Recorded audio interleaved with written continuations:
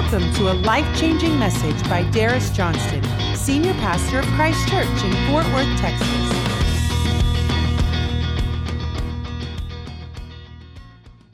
Amen. Are you glad for that this morning? You guys look awesome. Just look around a moment. Don't y'all look great? I think you ought to give a hand to everybody who showed up this morning. We just applaud you guys. Yeah. I mean, really, so many people were saying don't get out, and you guys did. I just love it. I love it. I love it. And you know what? Here's what I want to tell you. God's got something for you this morning. All right? Some of you think you just showed up because you thought that's what you're supposed to do. But I'm going to tell you, because this is my fourth time to be in a service this weekend. Every service so far, God has done some incredible things.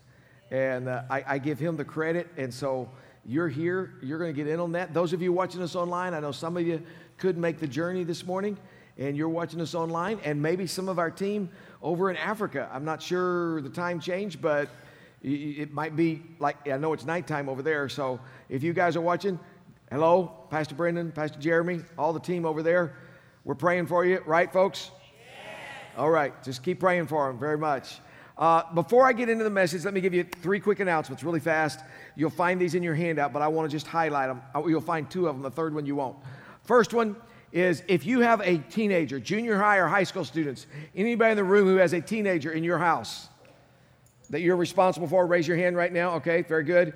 All of you with your hand up, you need to sign your teenager up for Wednesday night. We're kicking off a brand new year at Tribe Youth Wednesday night, 7 o'clock. After the service, they're having an all-night lock-in. Cost is only $5. I spent 10 years in youth ministry. I must tell you, I'm glad I don't do lock-ins anymore. That's for the young and the young at heart, okay? But they've got a whole incredible night planned. It's going to be a lot of fun. Invite your students, their friends, bring them all. Great way to start a new year. For the adults, next Wednesday night, this Wednesday night, January 3rd, we're starting the new year, first Wednesday of the month, as we always do, saturation service. If you're new with us, let me tell you what saturation service is. We do it in the small auditorium because it's a nice, intimate environment. At 6:30, we invite you to come, spend about 30 minutes or 15, however, whatever time you can get there. From 6:30 to 7 is personal prayer time. It's us preparing our hearts to hear what God's going to say. From 7 to 8, it's a corporate prayer time. We'll let the Holy Spirit direct us in specific areas or individuals or needs that we'll pray for. Then at 8 o'clock, we conclude with personal ministry time. And the personal ministry time is just that. We will literally stay here. Our prayer teams will stay here as long as people desire personal prayer. And we have some incredible things. Now, for the new year, we have something special. We're not just doing the first Wednesday of the month, but we're doing the first 3 Wednesdays of the month. For the next 3 Wednesday nights, we're going to have saturation services. Love for you to come. Invite your friends. I will tell you up front, if you have friends that are not followers of Christ, this may be a little intense for them. It just really is. It's not evangelistic. This is spiritual warfare. Okay? Everybody okay with that? And so we invite you to come, and every week we see God do some phenomenal things. There's this principle about first that we think is really important. First. We understand that in Scripture, right? Bringing the first of your income to the Lord calls that the tithe. You guys are smart. It works financially. Well, I think it works time-wise. Even those of you who may not be used to doing stuff on Wednesday nights with the church, what would happen if you gave God the first 3 Wednesdays of the year? I think it might just set a tone for the rest of your year of what God may want to do in your life. So love to have you come. So next Wednesday night, saturation service. Third and final announcement that I'm going to make is about next week. First Sunday of the year. I'm always excited about the last Sunday of the year and the first Sunday of the year. A couple of months ago, about 4:30 one morning, the Lord woke me up with 4 words that He gave me. I had been praying and just spending some time in meditation for several days about what God was wanting to say to me personally and to us corporately as we enter into a new year. And there were 4 words that God dropped into my heart. And if you're like me, there are those moments where when something clicks into your brain and you realize, oh, that's so good, that can't be me. Anybody else have that moment that you know, like, oh, God just said that? I was so excited. I grabbed a pad, grabbed a pen, and I started writing. I wrote down the 4 words. I started writing down scriptures with those 4 words.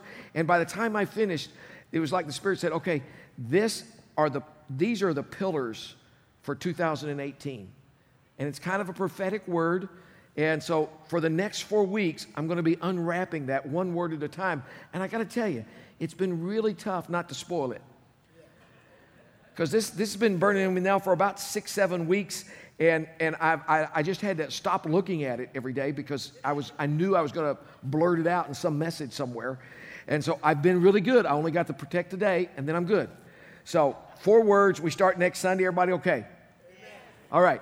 Now, for those of you who may be guests with us today, on the back of your handout, we always print a little outline to kind of help you figure out where we're going and hopefully to help you remember what we're talking about today. I understand also on our app, CCFW, which is Christ Church FW, there's an electronic version of that if you prefer to take notes on your phone or tablet. But either way, I'd love for you to just prepare our hearts as we receive the word today. And everybody said amen. Amen. So Holy Spirit, right now, as we come to this vital moment of the service where we look at the Word of God, I ask you today that you would just bring a special blessing to this wonderful congregation who've come out on this cold morning. Holy Spirit, would you just give me freedom of thought and speech and wipe out anything that would get in the way of what you want to do? And Holy Spirit, would you just open up ears and hearts to the truth of today? For I ask that in Jesus' name. And everyone that agreed said, Amen. Let's start this morning. Here's our topic. We're talking about the gift exchange, okay? We just finished Christmas. How many of you have ever gotten a gift at Christmas that when you open it, you go, oh? Right? And you know you're supposed to go like, oh, yeah, wonderful, yeah. And then the person tells you, oh, just in case it doesn't fit or you want to exchange it, I put a gift receipt in there. And in your mind, you're going, score, right? Because that means if I get enough of those gift receipts from the same store, I can get that purse or shoes or that shotgun or whatever you've really wanted. And you're going to exchange those old gifts for those old gifts. You guys are looking at me because you know what I'm talking about, don't you? If you don't believe me, just go to the mall after Christmas. It's like crazy time with everybody exchanging stuff that didn't fit or they didn't want and trade them in for something else. So this morning, I'm going to take the next few moments. I'm going to talk to you about 3 exchanges that I'm going to challenge you to make as we enter a new year. Okay, here we go. Number 1, what if we exchange our grief for God's joy? Our grief for God's joy. Grief is a real thing. I've lived long enough where I know what it feels like, losing both my mother and my father. 1 year ago at this time, Cindy and I were dealing with the illness of her mom, who passed away this last February, and Cindy was the primary caregiver taking care of her during that process of the end of life. Just 3 days ago on Thursday, I received a phone call and a message asking me if I'd come to the home of a lady that Cindy and I have had the privilege to know for over 30 years as a part of our church family. Her husband fighting about a 5-year battle with cancer. The doctors had let the family know that it was near the end of his earthly journey. I stood there just this last Thursday afternoon with his wife, daughter, her husband, and a grandchild, as we joined hands together and surrounded his bed with prayer as he made a transition from earth to eternity. That family is not just celebrating Christmas, but the homegoing of someone they love very dearly. Grief is real. Some of you, when you look at the year of 2017 or maybe 16 or 15 or somewhere in the back of your life, there's this grief. And you have to decide what you're going to do with it. For some of us, there are normal responses that aren't necessarily positive, but they happen to us. The first one would be what I call denial. And I'm not an expert on this, but just from observation of humanity, I see people who just deny the fact that they're in grief at all. And they just try to build a wall and act tough and just go on with life. For others, there's what I call delay. And they just kind of shove it down, stick it under the carpet, hide it in the closet, and they just delay dealing with the grief or the loss that they've suffered. For others, they fall into the group of what I call distraction. They just decide that they're going to pour themselves into their schoolwork or their job or a hobby or something else and just fill their calendar so full of things to do that they are distracted from dealing with the real issue of grief. All three of those, probably, we have tried at one time or another. And all three of them, we discover, don't really solve the problem. Because eventually, we do have to deal with that grief. And grief is really a gift from God. It helps us to process those events that we go through in life. But the Scripture has some great thoughts for us about this idea of grief. And I've got two of them that I'm going to share with you on your outlines this morning. Here's my first thought about grief. God understands grief. You see, as I counsel with people and as I walk even in my own life through this, there's always this little voice inside of your head that says, God doesn't understand and doesn't care. And that voice is a lie from the enemy. Because look what the Scriptures say in Isaiah 53, when it talks about the coming Messiah, Jesus. He says, He was despised and rejected, a man of sorrows, acquainted with deepest grief. Pause. We understand. We just celebrated Christmas, baby born in a manger. We understand that God wrapped Himself in human flesh. God lived a perfect life. God died on a cross to pay the price for our sins so that we could have life and a relationship with God. But there was another purpose in God coming in flesh, because when God came in flesh, God experienced the pain and the hurts and all the issues that you and I deal with as humans on a daily basis. And Isaiah reminds us that God became acquainted with deepest grief. So if you're suffering today with grief, God knows what you feel like. God understands. You can talk to God about it. He knows what you feel like. But here's the second thing. Not only does God understand grief, this is good, but God promises joy.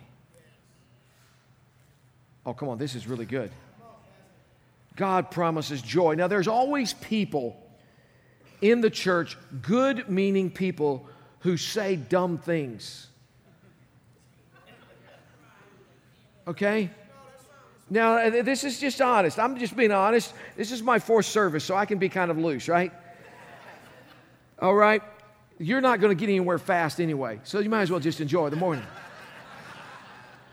All right? Let's just be honest about it. And when people pass away and you lose a family member, there's always some well-meaning but dumb person who says, oh, well, you don't have to grieve because you know they're in heaven.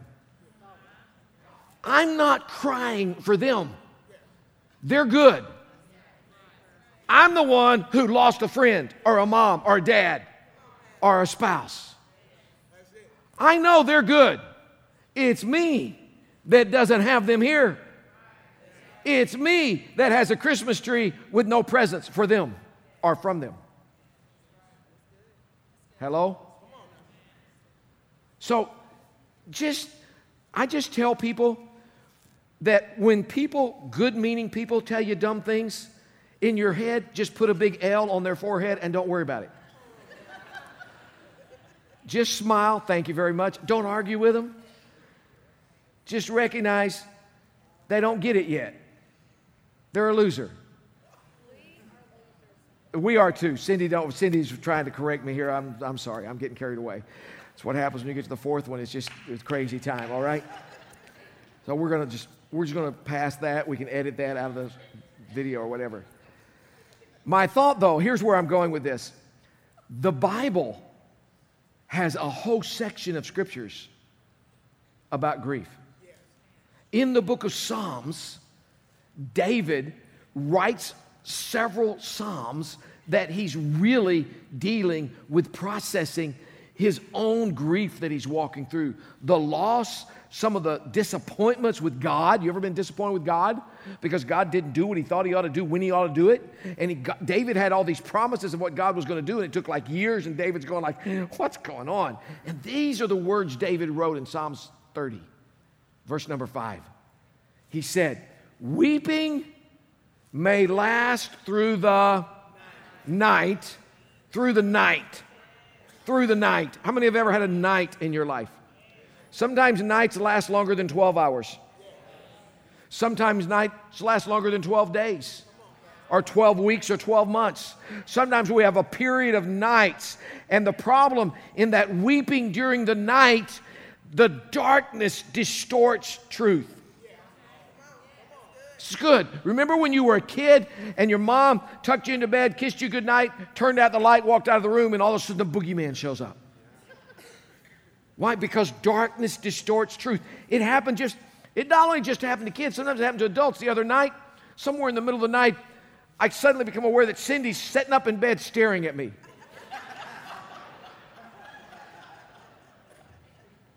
And then I turn to look at her, and Cindy goes, "Who are you?"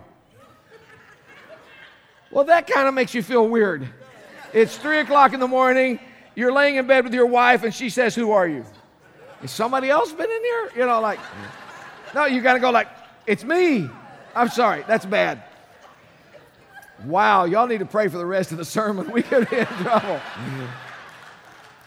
I said, "Cindy, you okay?" She goes, "Is that you?" "Yes, it's me." She goes, "Well, you look weird."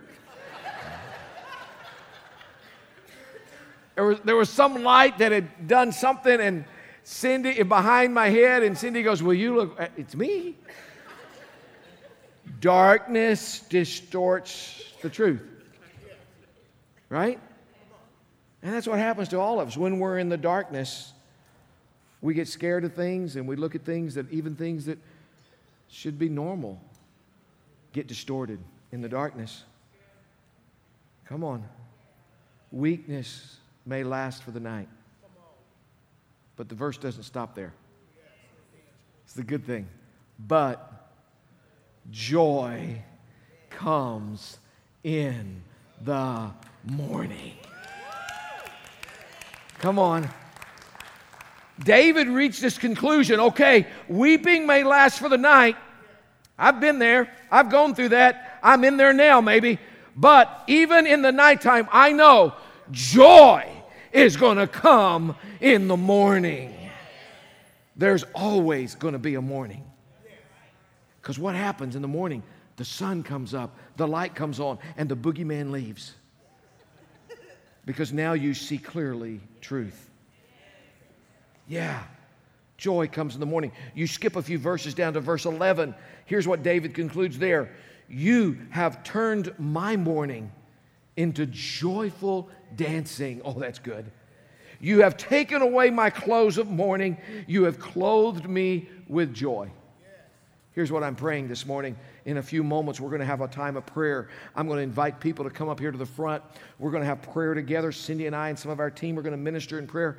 And here's what I'm believing is going to happen. Some of you today have walked into the end of 2017 clothed in mourning, and God's going to say, it's time for a new wardrobe.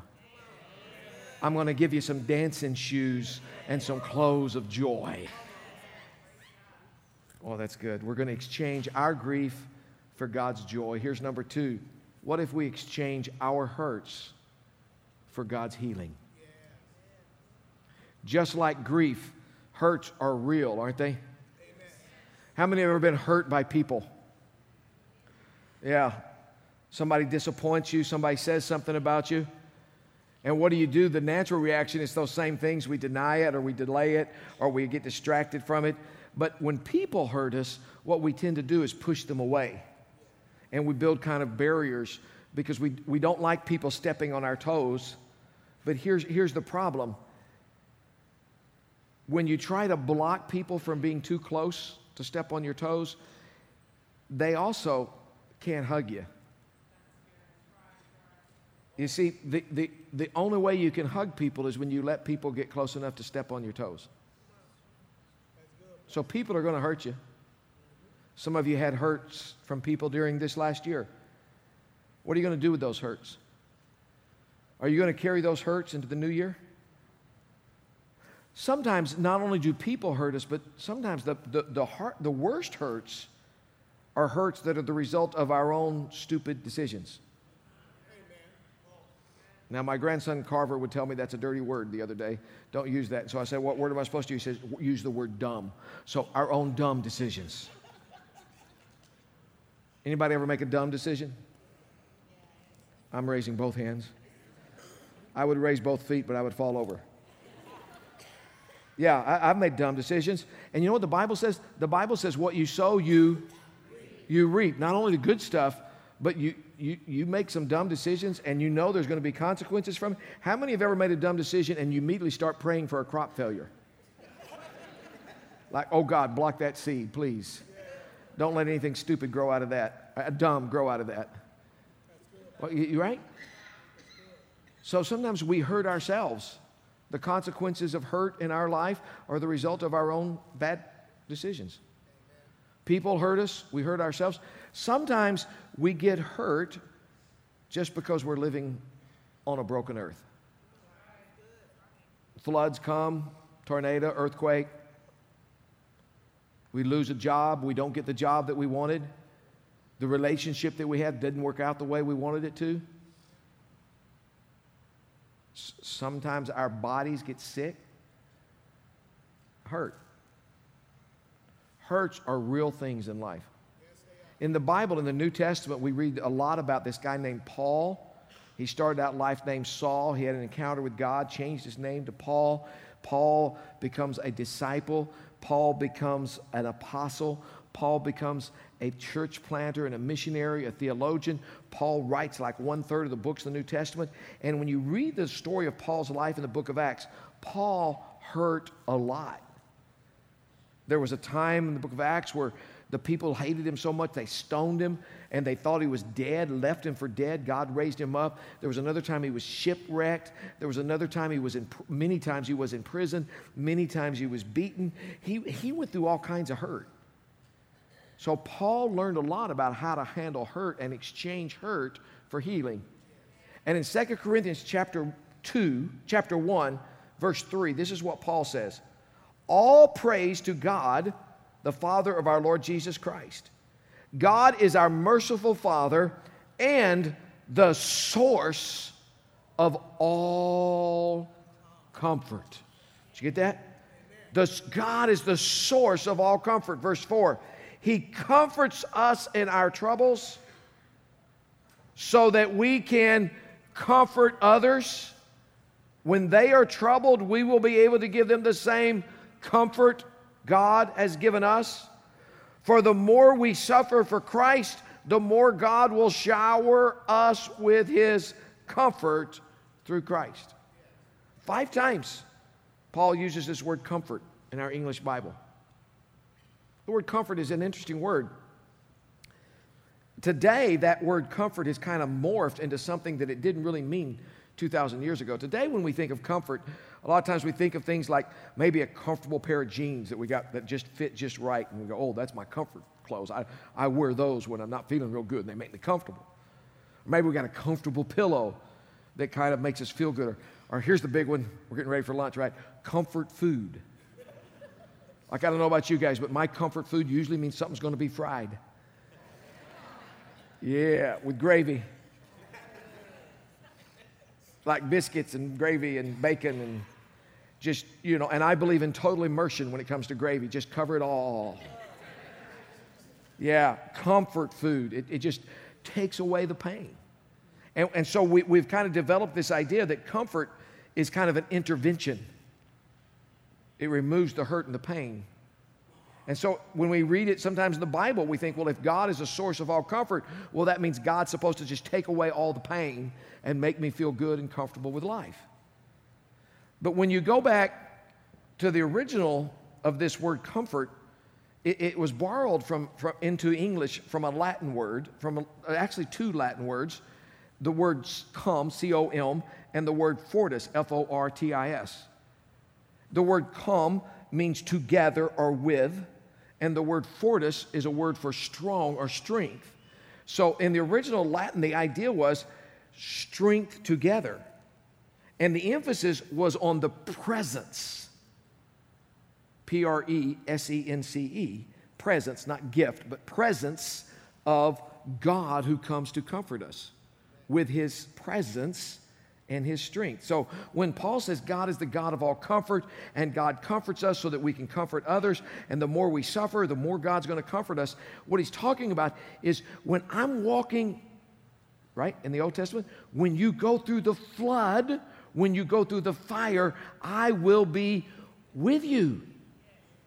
God doesn't say, I'm going to intervene in all of that and take away all the pain. God says, no, I'm just going to come and my presence will be a strength for you in your circumstance. And then God says, I do that so that you in turn can be the strength and presence for someone else. So that brings me two thoughts. Here they are. Back to my outline this morning. Number one, God wastes no pain. A very smart man told me that years ago when I was going through my own struggles, and he said to me, Darius, if you will allow him, God can use what you're going through to strengthen your life and to use it for other people. I got a great example of that. Several years ago, one of our senior saints was diagnosed with breast cancer, and she went through treatments, and it was a tough ordeal. And she came through it, and God answered prayers, great things. But it was a tough process going through it. About a year, maybe a year and a half or so after Ann had gone through that, one Sunday morning, I'm here for prayer. A young lady in her 30s comes up. Her and her husband had moved here from out of country, from out of state, for a job situation. All of her family were living somewhere else. She came up and just in tears with her husband, asked me to pray with them. She had just been diagnosed that week with breast cancer. It was devastated. And as I'm praying for her, the Holy Spirit brought to mind Ann. And I'm pointing back there because that was where Ann always sat. And I asked the young lady when I finished praying with her, I says, would you mind if I had a lady in our fellowship contact you who's been through that already? And she goes, oh, I would really love that. So she gave me her phone number and everything. And so after the service that day, I called Ann on the phone. And I said, Ann, I know you've been through a lot, but I said, this morning I had a young lady come up who just was diagnosed with breast cancer, same situation you were in. And as I was praying for her, I felt like the Lord just wanted me to reach out to you, ask her if it's okay. And she said it was. And I'm wondering, would you mind giving this young lady a call? And all of a sudden the phone got kind of quiet. And I thought, okay, did I just do something bad? And then Ann kind of composed herself, and I realized that she was very emotional. And she says, oh, Pastor, I've been praying that God would allow me to use what I went through to be an encouragement to somebody else. Ann not only called that young lady, but Ann was the one who began to take her for her treatments and her doctor's appointments. And she sat with her to be present as somebody who had already been there before. God brings us comfort so we can comfort others. Some of you look at 2017 and you go, oh my goodness, I don't ever want to repeat that. And God says, hey, I'm not going to waste that. Why just bury that that you went through, take what you learned, and as you enter a new year, let's see if there's somebody that God's going to bring along to say, hey, could you be the comfort for them that I was for you over here? God wastes no pain. Here's the second thing that I get out of that when I talk about hurt. You ready for this? Pain can be a path to progress. Pain can be a path to progress. Now, how does that happen? When there's physical pain in our bodies and we can't solve it, and we call up the doctor, we make an appointment, we go see the doctor, we walk to the doctor's office and we tell the doctor where we hurt. And what does the doctor do? After they weigh you, which is always fun, you have to weigh on the scales, and then if you're like my doctor, you have to get they test your blood pressure and they test your temperature and all that, and they write all that down, and the nurse talks with you, where does it hurt, and blah, blah, blah, and she writes all that down, and then the doctor comes in eventually, and he looks at the little chart thing and everything else, and he says, okay. He says, well, let's text something. And what does he do? He starts pushing on you, right? And he asks the questions all doctors ask. Does this hurt, right? And you've already told him, this is why I'm here. I'm hurting. And the doctor pushes. Does this hurt? Yes, it hurts. Now, is the doctor pushing on you because he wants to make you hurt? No. The doctor is trying to discover where the pain is so he can know how to help you. Right? I know that firsthand because about 2 months ago, I did something and kind of twisted my back, and so I thought I could cure it myself with some chiropractic, whatever. And then we left for Southern Asia, and I got in really bad with the flights and everything. I was hurting so bad, I contacted my assistant and said, hey, would you contact Dr. Simmons, who's part of our fellowship, and see if I can have an appointment with him when I get back. So I flew back home on a Thursday night. He had me a 9 o'clock MRI set up, and by noon that day, he got the reports back, and he called me and said, okay, you've got an issue back here in your L1, 2, and 3 in the disc. And so Thursday, a week ago, they had to do a little procedure on my back and gave me a shot and all this stuff and started physical therapy. And I go to physical therapy, and what does the physical therapist do when he first starts? They start yanking on you and pulling you and go, okay, does this hurt? Yes, it does. Okay, good. That's the part we're going to work on. Oh, no. You realize that pain means you got to do something. Now, if you try to deny it, delay it, or get distracted from it, it's just going to get bigger because the pain's not going to change until you do. Whoa. That was good. They even flash lights for that one or something. Yeah. You see, pain, I started to say that pain is a path to progress, but I changed it to pain can be. Why? Because there's a choice. I could have chose not to change, not to call the doctor, and just lived with my pain. You can live with your hurt. You can bury it, act like it's not there. You can try to self-medicate. Hello. The hurt's still there. Do you want to carry that hurt into 2018? Or do you want to come to God and say, hey, God, I know you love me. And I know you want what's best for me. I believe you want me to be whole. I got this area in my life I'm not whole. I've been hurt. And I'm carrying it. I'd like to give it to you so you can give me back healing. In a moment, we're going to have opportunities for you to do that. We're going to exchange our grief for God's joy. We're going to exchange our hurts for God's healing. Here's number 3.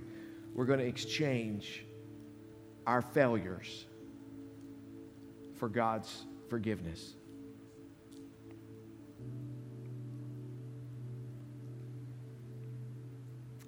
First John chapter 1, verse number 8. James says it this way. If we claim we have no sin, we're only fooling ourselves and not living in the truth.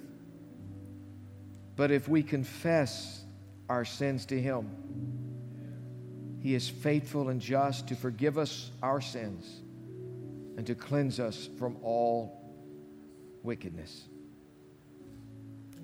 How do I get God's forgiveness? Forgiveness comes through confession. If I deny it, try to delay it or get distracted from it, I'm not going to be able to find the forgiveness that comes from God.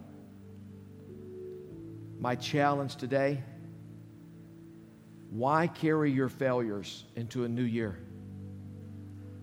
What would happen if today you were to come to Jesus and say, Jesus, I've blown it here, and I've blown it here, and I've blown it here, and I've blown it here, and I got a track record of blowing it.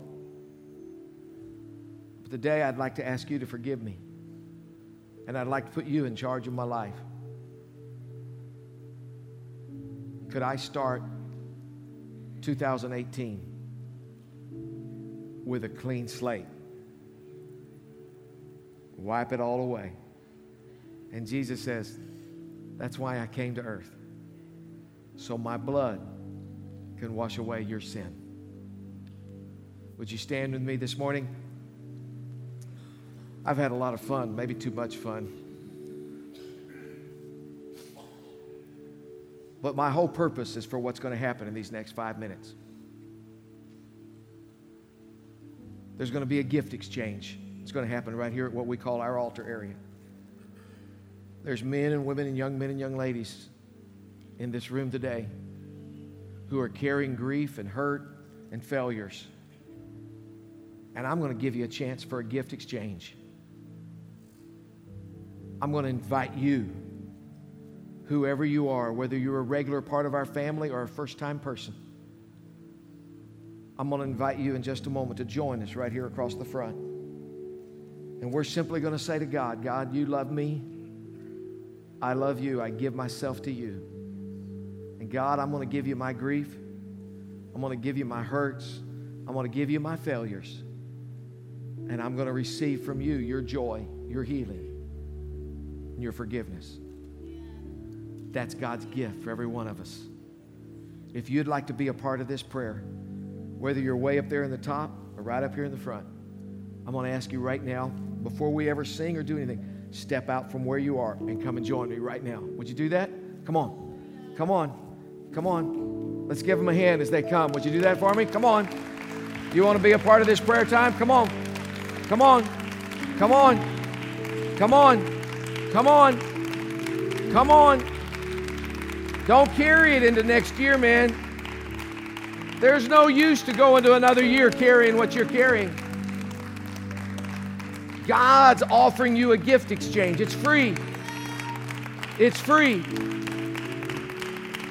This is awesome. I can't make that choice for you. Only you can make that choice. Some of you are going like, well, what's going to happen when I go up there? We're going to pray. God's going to do some amazing things. Some of you today, let me tell you what, devil's been trying to mess with you. He even brought in a bunch of icy weather just so you wouldn't come to church to hear this today. But you came anyway. And the reason he didn't want you here is because he knew if you come here and you walk to this altar, your next year is going to be dangerous for the devil.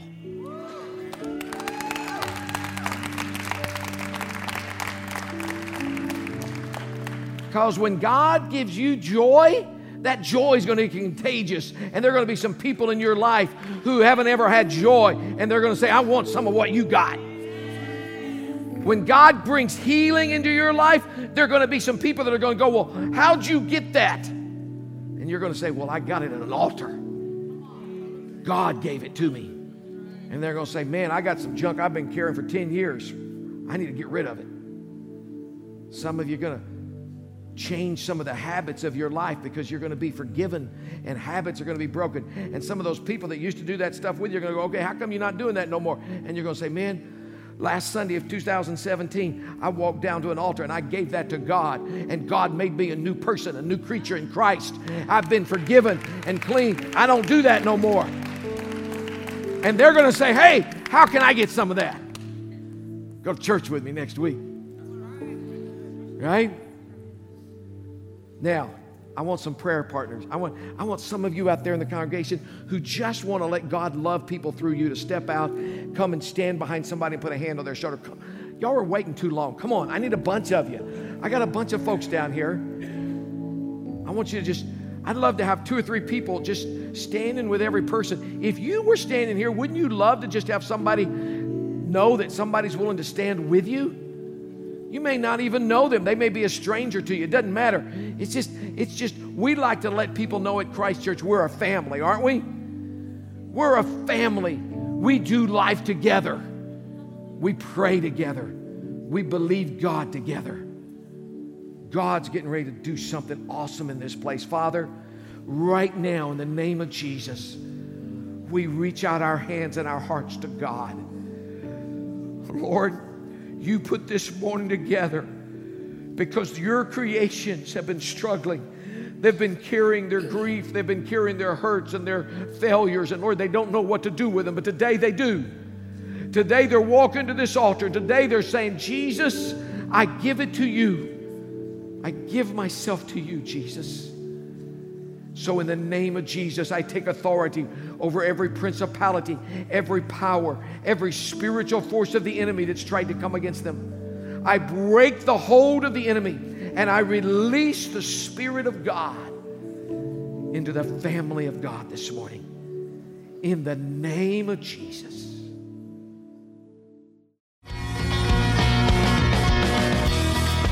Thank you for joining us for another inspirational message. We hope you've enjoyed listening. For more information about Christ Church Fort Worth, please visit www.christchurchfw.com.